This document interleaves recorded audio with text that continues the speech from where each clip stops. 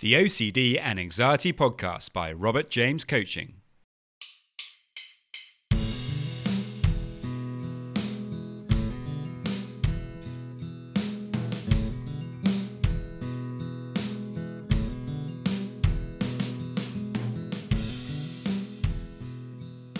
Hello and welcome to the OCD and Anxiety Podcast, where we explore how to have a more positive relationship with anxiety disorders, taking back control so that you can start living the life you choose and not the one chosen by your fears.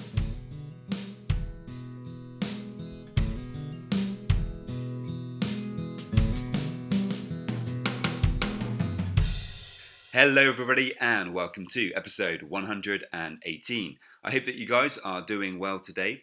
If you do happen to be struggling with OCD and anxiety, you can get a free session with me. To get that, all you need to do is to head over to my website, www.robertjamescoaching.com, and there you can leave me a message and we can arrange the free session. Today I interview the wonderful and amazing OCD, anxiety and acceptance commitment therapy specialist, Patricia Zurita owner. I'm probably pronouncing that incorrectly. Sorry if that's the case there, Patricia. Patricia is the author of many books, including the ACT workbook for teens with OCD, Unhook Yourself and Live Life to the Full. This is a book I've read myself. It's really great to give a more in-depth understanding about OCD, and isn't just for teens, but she also has many other books as well. Patricia, or Dr. C, as she likes to be known, is on a mission to get people unstuck from ineffective playing it safe moves so that they can start living a rich, purposeful and meaningful life. She's a psychologist by training, has authored 6 books and co-authored 2 books. She has conducted over 140 workshops at national and international conferences. She's run a boutique practice and she absolutely loves to create resources for every client that she works with. In 2019, she was nominated as a Fellow of the Association of Contextual Behavioral Sciences for her contributions to the dissemination of acceptance and commitment therapy skills for particular unworkable behavioral patterns. As you will see from the interview, Dr. C is clearly very passionate about her work, very animated about what she does, and she gives us lots of really interesting tips and knowledge about different ways to apply acceptance commitment therapy to OCD. So I think it's a really helpful and wide-ranging conversation, and I'm sure you're going to get a lot of benefit from listening. If you'd like to find out more about Dr. Z, you can head over to her website, www.thisisdrz.com, and you can find everything there. If you have any questions, as always, do please let me know, and I really hope that you enjoy. Many thanks. Hi, Patricia. Welcome to the podcast. Thank you so much for having me. I'm excited to chat with you. That's lovely to have you on. So I wanted to start off. Obviously, you're working with people with anxiety, with OCD, people who struggle with perfectionism, all of these kinds of areas, and you're very much interested. Or more than interested, you've written books for example, acceptance commitment therapy and how that can be very helpful for different groups of people. Could you kind of start off by telling us, why you decided to get into this field of work? Wow, that's a great question. And I will share with you perhaps the short version because of time constraints. I had panic attacks in my life. I was born in South America, and when I came to the States, I was really petrified of talking in English to a large crowd. So there were times in which I had panic attacks, fears of public speaking. In my adult life, I also had a collection of fears about making wrong decisions, fears about not saying the right thing, fears about choosing the wrong partner. So I think personally, throughout my life, my fears have been evolving and morphing as my life keeps unfolding. And I know very deeply what happens when we let fear take over our actions and how our life can shrink and shrink. And how different it is when you let to make room for those fears, have them, sometimes lean with towards them and still do what is important to you. So I think personally I think my life has been touched for all types of fears, and because of that, that has been one of the variables that makes me be very appreciative of any person struggling with some form of fear-based reactions, perfectionist, procrastination, OCD, panic attacks, and how much they are wrestling in those moments, and how if we teach them actionable, compassionable, research-based skills, they can really unstuck and just be who they want to be. So that's one aspect. The other aspect is that I was born in Bolivia at the time of the dictatorship, in the middle of a dictatorship. So, as a in a global level, I have witnessed how fear can be used to control people's behaviors in many ways when you are really living into this life and death frame of being, right? Like every single day. I didn't violence or things like that as in other places where a dictatorship takes place. However, when you are there in the midst of a dictatorship for like 8, 9 years, you know how it is if you commit any infraction that actually can jeopardize yourself or your family. So I saw how, as a group, people were being shaped by fear.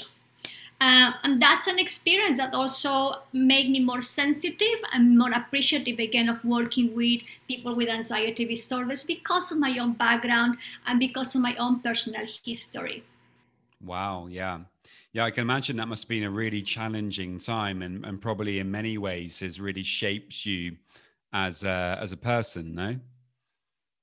Yeah, yeah, absolutely. I think most people of my generation, we have memories of what it, like, for example, after 8 p.m., you cannot be in large groups. Only 3 people can be on the street. After 10 p.m., everyone needs to be in the household.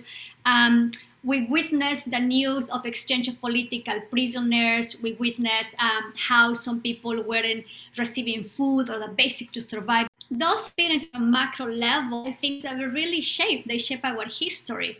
And then, as I mentioned in my own life, my experience with anxiety, stress, and worry, and noticing how, as I keep getting older and older, the fears were unfolding, it really, I think, made me more appreciative of what it means to be wrestling this with those yucky feelings that pop up. And how many times we do our best to manage them, not successful all the time, but how we can just learn to navigate with them in a different way. Absolutely, absolutely. Yeah, that's really fascinating. And okay, and then I guess somewhere along the line, you kind of came into contact with approaches that were really working for you. These fears that you were talking about that were growing up and were obviously becoming problematic for you in different areas of life. Um, what kind of helped you the most during these difficult times? That's a great question. So at the beginning, because also of my training, I have been training radical cognitive behavior therapy. That was in undergrad, in my master's, and I discovered acceptance and community skills in grad school. But at the beginning, I definitely benefited from CBT, from cognitive behavior therapy, from doing exposure with CBT, doing a lot of micro exposures for different fears I had different times in my life. So definitely I benefited a lot from exposure response prevention. Now, what is different a little bit is that as my fears were unfolding and as I was encountering new life experiences, new challenges, new dreams that I wanted to accomplish, I discovered acceptance and community skills. And the shift for me there was very, very radical and very, I think, fundamental in how I practice these days and how I think about anxiety in life. Because I think that with CBT, I did manage to handle my fears in a very effective way, doing exposures. Um, But when I discovered ACT, I think I became a better human being. I think I became a better person because I learned to radically accept anxiety as part of my life. I Mm. radically learned to accept anxiety as part of our human existence and to really tap into what is important to me, my values. So I think before I handle with CBT and with exposure very specific fears, I'm very helpful. Trust me, the exposures work because I did different types of micro exposures on my own. Very effective. But again, I think that there were other types of fears that I didn't know how to handle them, and I wasn't very in touch with the things that were really important to me. So the younger version of myself in my 20s had a sense of her passions, had a sense of what speaks to her heart. But the older version really got super clear of what gives me meaning, what gives me a sense of vitality, and how I can become a better person when I make those choices. All that, all the second phase came with ACT, with acceptance and commitment skills. Mm.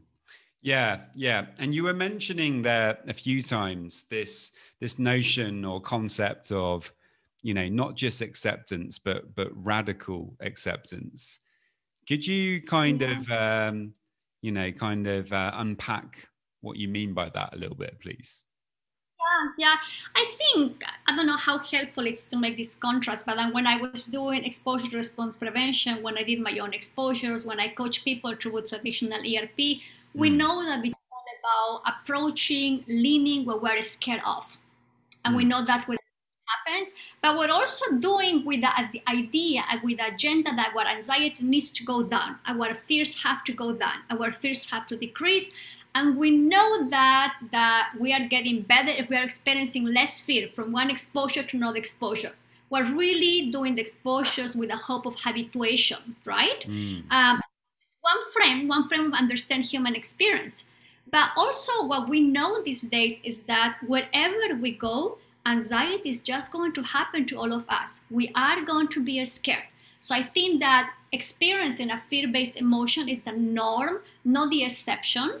And this frame of living with zero anxiety, it's actually a pretty, I think, sounds cool, sounds super cool, but it's not real. Looking at our day-to-day life, we get scared of maybe driving too fast, of not having enough money, or having said the wrong thing. Experiencing fear is really embedded in every single moment we are awake. So I think that's what are radically accepting that fear is going to happen. That it doesn't mean that I am broken. It doesn't mean I am doing something wrong. It means that it is part of my experience as a human being to experience fear, anxieties, and worries, and that I don't have to hold on to these agendas of having less fear. mm. All what I need to do is to always go back to what is important to me, what really speaks to me in this moment, what speaks to my heart, how do I want to respond to this. So those it's a very different mindset, I think. So all Yeah, exposures by nature have some element of acceptance, but yeah. within acceptance skills, you're holding a different mindset, very different mindset, right? Um, there's no need to have less anxiety. There is no need for you to change your thoughts about how you perceive anxiety. What is more important are your values based actions. And when you do what matters, of course, there is going to be a lot of yucky stuff coming up, right? So I think it's a very different frame. Yeah. No, I completely agree. I think, I think what you just said is absolutely spot on. When you're leading a life that's in line with your values, anxiety is going to come up because you're doing the stuff that matters to you, the stuff that's important to you. And of course, if it's important to you, you're going to want it to go well and to do well, and it has meaning for you. And so you might experience anxiety, but that's perhaps a good thing. I think anxiety is a part of our nature. No, it's and certainly what I found from my experiences with OCD, it tended to get a lot worse when I was going against my own nature, when I was Mm. wanting things to be perfect or wanting things to be a very particular way. And if they weren't, then I just wouldn't start something, or I wouldn't kind of move on from where I was because, I hadn't got that sense of perfection. but I couldn't see in that moment that that was actually keeping me trapped, and I was going against, my nature, and that was a big realization for me, and I think ACT was probably a really big part of that as well. Yeah, that sounds like a pivotal moment actually to catch Mm. that. Wow. Yeah, yeah. Something that I've been working on a lot myself more recently is self compassion, and I know self compassion is a part of ACT.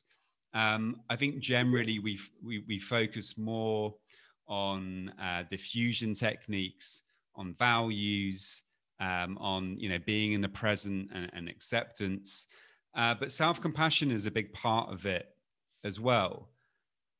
How would you Mhm. how would you say is a really good way to incorporate self compassion or self acceptance into working with acceptance commitment therapy? Yeah, that's a great question. I think there are different ways to do so, right? And I can share the way that I think of it, and the way that I work with it, and the way that I practice. I definitely don't have that truth with capital T here. Yeah. Um, I think I think it's important to clarify what you just said, that within acceptance and community skills, self-compassion is already embedded. Mm, It's already built in. And some people, as you're mentioning, like to do it by practicing diffusion, creating more space between ourselves and the thoughts. To me, one of the things that I have found is that most of the clients I work with, when they're dealing with OCD or perfectionists, they have developed some narratives about themselves. I am not good enough. No one will marry me because I have anxiety or because I have OCD. I'm defective. I am too messed up to have the life I want to have. So that the stories were one level that I witnessed a lot. I'm very, very harsh criticizing the stories. On a second level, I witnessed how often when my clients were trying to get unstuck from the OCD episodes, and it is human that when you're practicing skills, few people to my knowledge, few people can go to zero compulsions, whether that's public compulsion or mental compulsions. So my clients may quickly say sometimes, Dr. Z, I just did a compulsion, but it didn't stop there. What came afterwards was like, I mess up. I ruined the whole thing. Or after having one exposure session, they will go into replaying sometimes how that exposure session went and how wrong they did, how much they messed up. So I also witnessed how in the middle of the exposure, these criticizing thoughts were coming either because they're engaged in a subtle avoidant behavior, or because they engage in a compulsion, or because they didn't do the exposure perfect, or because they weren't trying hard enough. Um, so I like to think that it's important in our work to tackle both the stories a person has developed about themselves and how they are approaching exposure with kindness. The way that I do it, basically, there are different ways when you're doing ACT exposures. For me, I like to talk about a shift from reactive moves into wise moves. Wise move is an acronym that I came up with. It's in the book, The Living Beyond OCD. And it's basically 9 micro skills that can be used as prompts for a person to see how they are responding to their internal experience. mm, Um, one of the micro skills is self-compassion and softening up with self-compassion. And the reason is because I think of exposures as the mean, as a way towards a values-based life. I don't think of exposures as the end goal.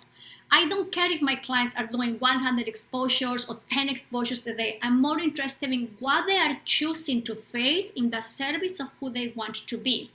mm. And are they willing to appreciate the courageous and hard work they are doing? Yeah.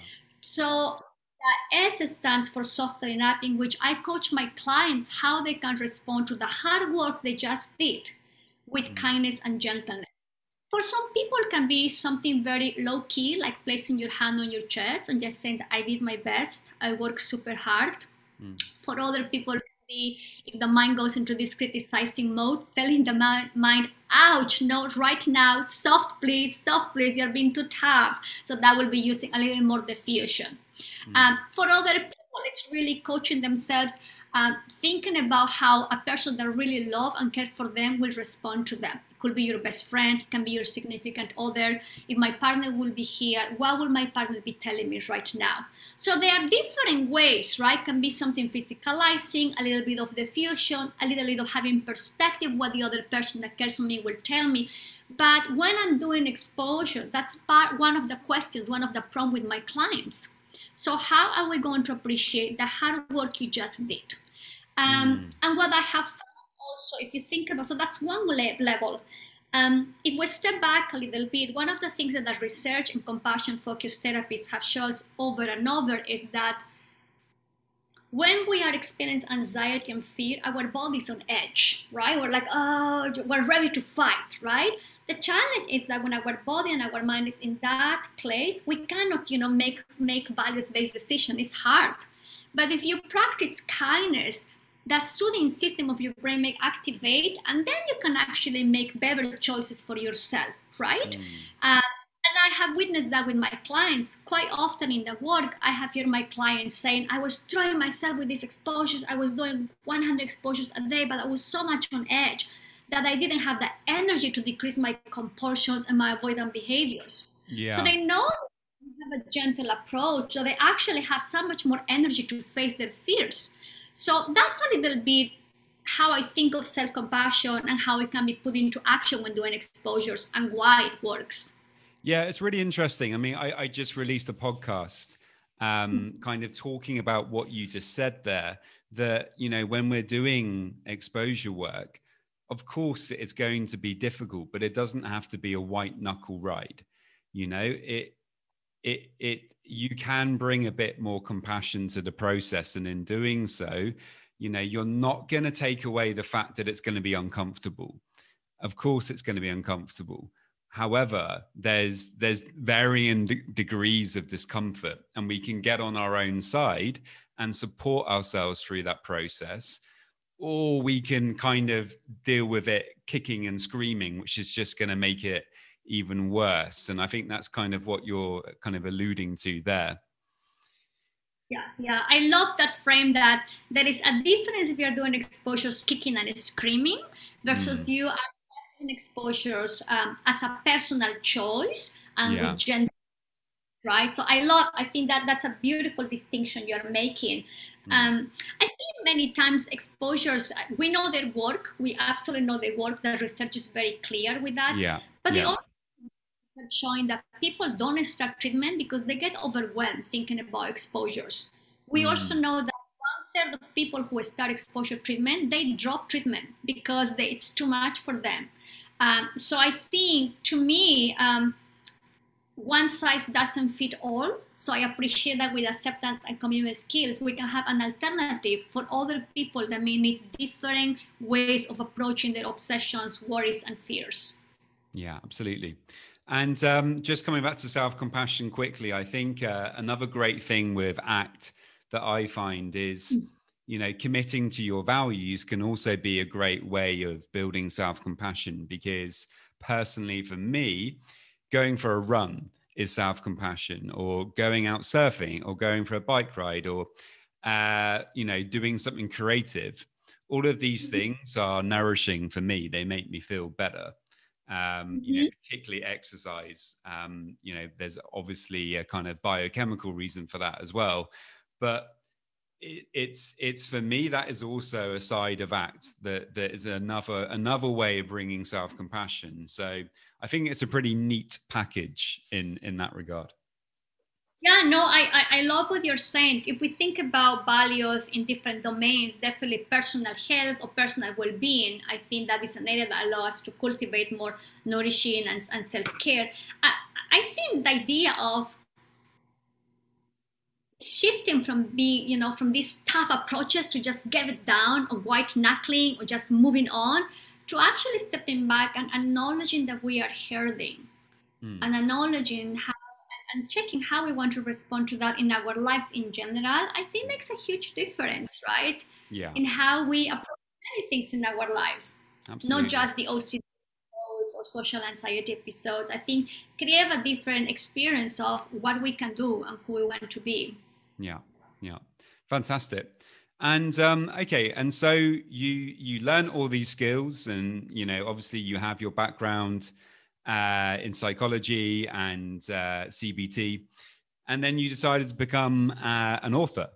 Can you tell us about that? What kind of inspired you to write your first book? And that would be great if you could tell us a little bit about that, please. Yeah, I don't know if you're going to release the video, but you may have seen my face. I got a little bit. I was just smiling a little bit. I find it very humble to be called an author. I don't see myself as an author. Um, Even though, yes, I have published some books, technically speaking, yes, I'm an author. But I think the truth is that every single book I haven't written is because I was stuck in the therapy room with my clients. Um, therapy or coaching never goes perfect and smooth. There are so many moments and so many times we get stuck and we have to unpack and really check again and do a functional assessment and revisit and the truth is that I think of myself when I think about those books more as translating how I have to handle many moments of stuckness and how I have to create a new frame to deliver the work to my clients. Um, so, so I think that the biggest inspiration has been the work that I did with every client I work with, and how in the room we know that facing our struggle is not easy peasy, otherwise everyone will do it. And I know how it feels to be stuck when things are not going as you hope they will be. You know how it feels when you see your clients levels of fear racing and racing for whatever reason. So every book is really coming from that place. I got stuck many times in the room with my clients, and I have to rethink how I can deliver this differently. Um, and every stuff that I put in the books is really material that I pilot with them. I got their input, I got their feedback. So it's really more coming from a place of stuckness, to be honest, right? My inspiration has been all those hundreds of times in which I got stuck and I was questioning what I was doing and how I can do it better and more helpful for the person I was working with. Yeah, fantastic. That's really interesting. I wanted to ask you I read your book, the ACT workbook for teens with OCD, and I thought it was really good. By the way, one of the activities that you had in there was a kind of mindful breathing technique or activity where you would kind of encourage somebody to perhaps think about something that gives them anxiety or that is an obsession, and then to try to experience that anxiety and kind of breathe towards it and to explore the feeling in a mindful way, to using your imagination to then kind of move towards that discomfort. I found that to be a really interesting activity because, for me, when I was really struggling with sensory motor OCD problems, I found that moving towards the discomfort in that kind of way to be really helpful. But actually, that particular activity that you described, it's kind of taking that a step further, really going into that feeling, exploring the kind of texture, the color, the exactly where it is in the body, and being able to understand that. Can you tell us a bit about that and why you think it's so helpful? Because it was very helpful for me. Yeah, well, first, thank you for reading the book and thank you for trying all those skills. And I'm glad to know that this particular exercise was handy for you. One of the things that is very different when you think of exposure is that you can do exposures by simply getting things done. For example, if I have fears of contamination and someone hand me a phone, the exposure could be touch the phone, hold it close to your face, touch your forehead, right? What is your level of anxiety? You can do exposures like that. One way of doing it. It could be helpful for some people. But within ACT, we're thinking of exposure more as this process in which you are choosing to lean into whatever internal experience you're having that is uncomfortable. So I have found extremely helpful to physicalize in some way that internal experience. And there are different ways to do it. I may ask about when you're holding that phone, what's happening inside of you? Can you name that sensation? I would usually start for I usually will start asking for sensations in the body, because that's where emotions start. Or every emotion is going to start with some body noise we have. Sometimes people are struggling giving a name to that feeling, and that's okay. It doesn't have to be the perfect name, as long as we use anything that helps us to track that particular physical sensation.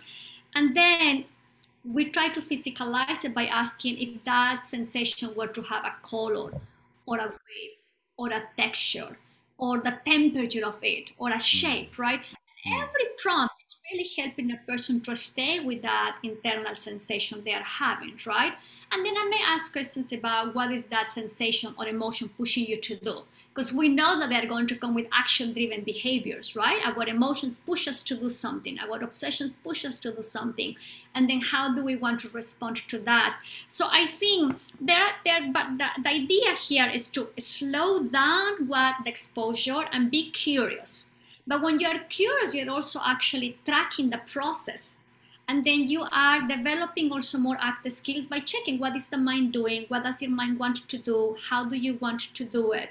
So I found that I think it's really more consistent with practice and exposure that is more like a process based within ACT than just getting it done. Fantastic. That's great. Thank you. Do you Okay. think, bit of a different question, this one, but do you think there are, kind of limitations on what you can achieve with, say, if you're just working with ERP alone, or if you're just working with ACT alone? I mean, do you think that therapy should be a combination of these things? And what would you say? That's a great question. Let me just make sure I understand. Do I think there are limitations if a person only does ERP, traditional ERP or habituation model? Yeah, I mean, we could break it down into two parts, if you like. Do you think there are limitations to ACT as a therapy in regards to helping people with OCD, for example? If we start there. Yeah. Well, I have a biased opinion, of course. I have Yeah. a very biased opinion. Here's what I can tell you. I think that I think ACT is a very sophisticated model and that requires training for the clinician or the coach delivering, right? I think I think if ACT is not delivered in a way that it's flexible and consistent with the model, people may experience that as a very limiting intervention, right? But I think it's more the training that the person has. In terms of limitations for a trained, I think, ACT person, the research is pretty solid, right? I think we know that experiential avoidance is the driver of many psychological struggles and many struggles of all of us, right? And humans were driven by avoidance, not too much by pleasure, and ACT taps into that a lot. Like the whole model is about let's check what you're avoiding, let's check what you're fused with, and let's check what actions you're doing, right? So when you have that model, I don't see any limitations. I think it's more than the training that the person may have. I think that's a little bit different. In terms of OCD, actually, I see that what is beautiful with ACT, because it's more like a transdiagnostic frame also, you can help people who are struggling with OCD and trauma, OCD and social anxiety, OCD and phobias.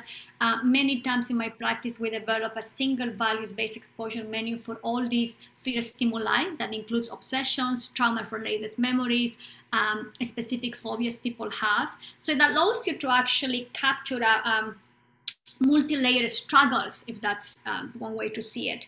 It also help you to tap into these negative stories a person may have developed about themselves because of anxiety and OCD. And I think the other great addition is that ACT prepares a person to face life as life happens. Yeah. Because learn psychological skills, and you know that you have to check the workability of your actions. You are really, I think, prepare to face life. Life goes goes south many times. So I Yeah. think I don't have limitations. I think it depends. If there are struggles, perhaps one of the variables is the training that a person has. But I don't think as a model, not only the research is very solid, but for me as a therapist coach, I have seen that I can help many more of the struggles that my clients are dealing with. Mm. No, I completely agree, and I think ACT for me is like it's kind of a framework or a philosophy from which, if you follow it, you can really get yourself out of so many difficult patches. And there's, like you say, it covers different areas and has different bases. And if you're willing to be flexible and come at it from different places, then you can deal with a whole host of different issues.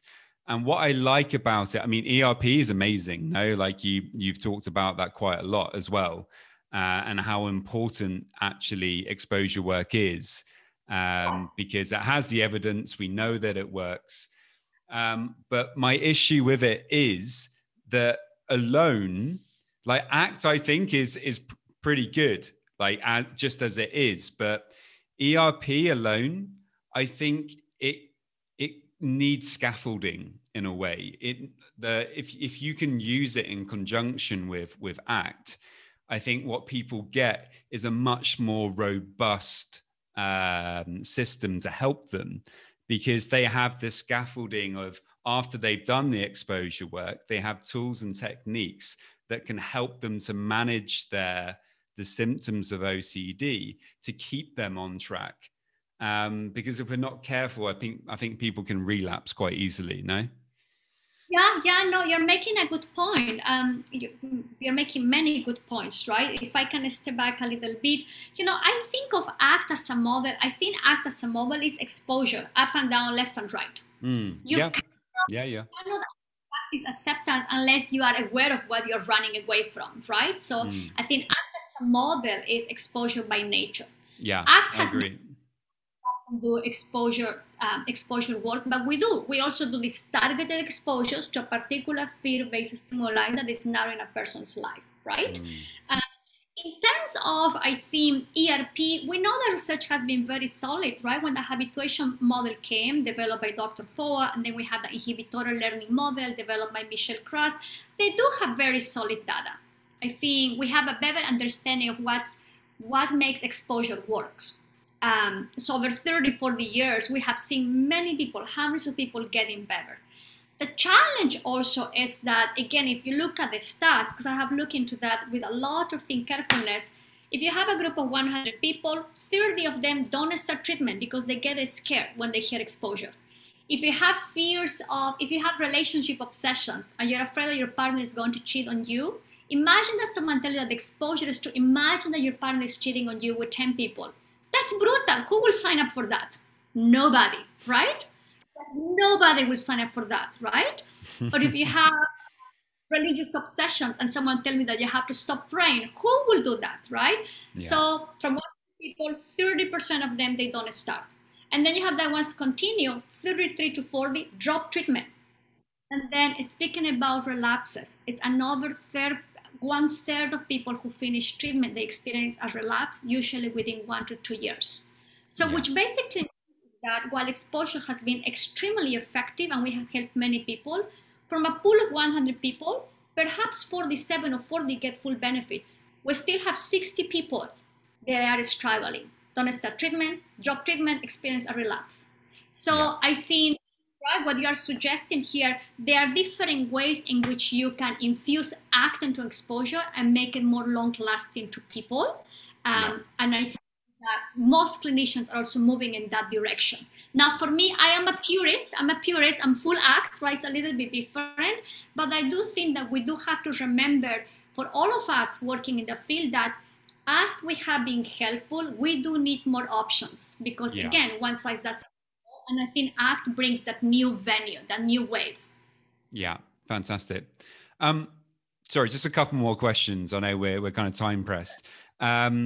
One question is this: when I didn't even know I had OCD until I turned 30. I'm now just turned 40, and so I kind of came across this word acceptance when I was at university. So I was kind of in my, I don't know, early 20s, and I was really struggling. I didn't know I had OCD, but what I did know I had horrendous anxiety, very, horrible thoughts, continuous rumination all day, every day.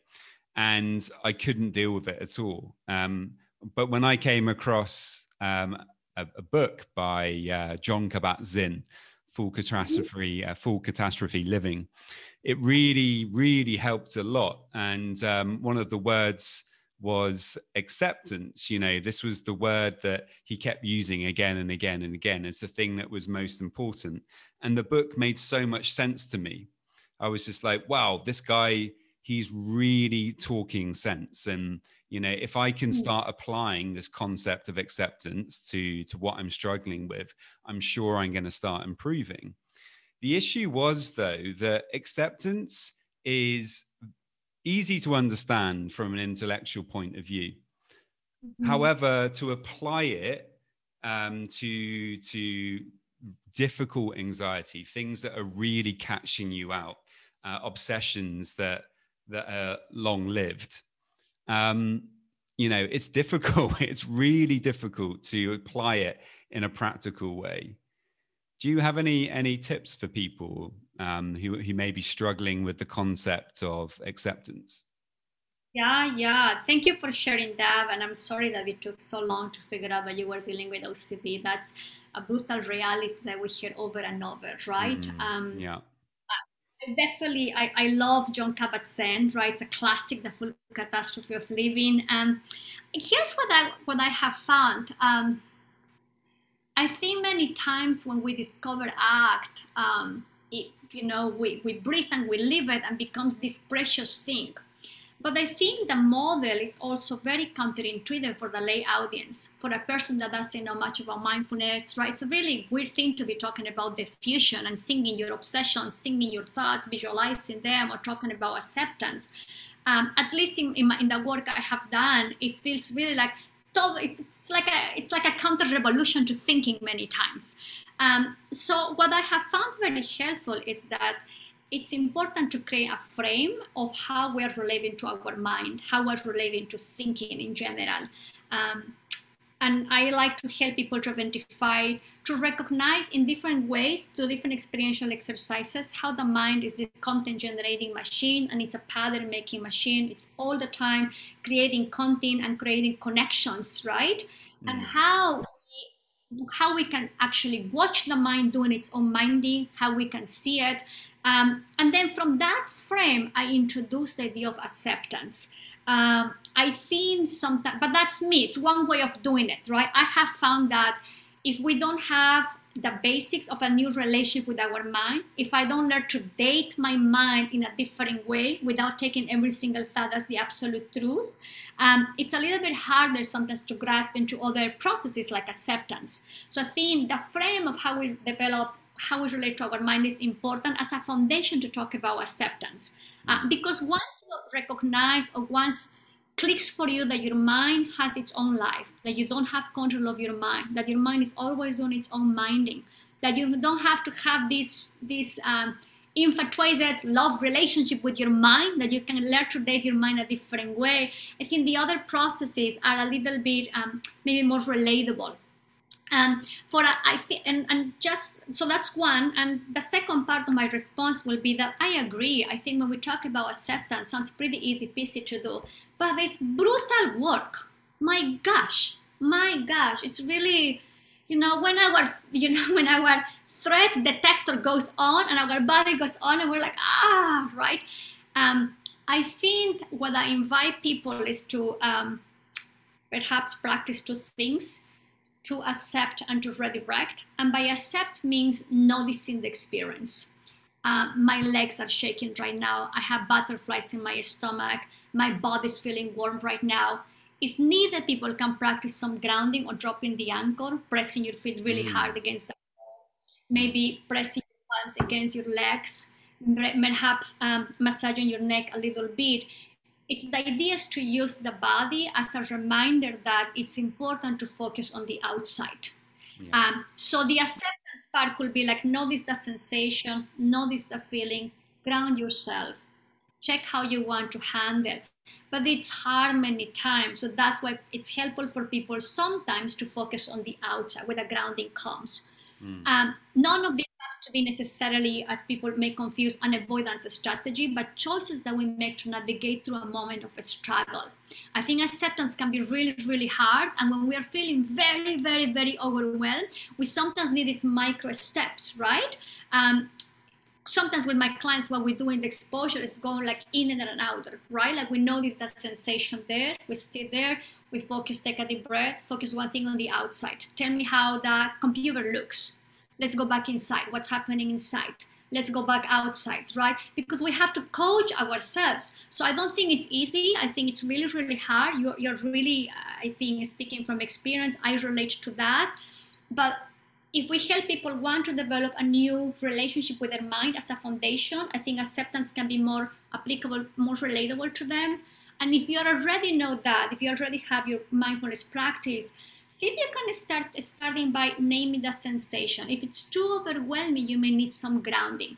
If you want to practice, then go in there and out there. Notice a feeling, notice a sensation, take a deep breath, focus outside. Describe something, go back inside. So those will be, I think, some of the ways in which I will teach acceptance. Yeah, it's really interesting. I do something called the Wim Hof method, which is I don't know if you've come across it. It involves breath work and extreme cold exposure. So this guy Wim Hof is he's famous for doing all sorts of extreme stunts, like swimming underneath the Arctic ice or taking the longest ice bath in the world. But anyway, so part of it is having cold showers in the morning or taking an occasional ice bath. And for me, that's been quite helpful because obviously if you're having an ice bath, it's horrible. Nobody wants to be in an ice bath. You want to get the hell out of there as soon as you can. And often it's quite painful. If it's cold enough, you get quite a lot of pain in your hands and feet.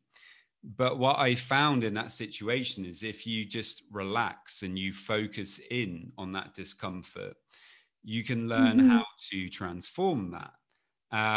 It's not for everyone. For some people, it's just like, it's a big no, but you can do it in a more gentle way with a cold shower in the morning, and you still get a lot of these benefits.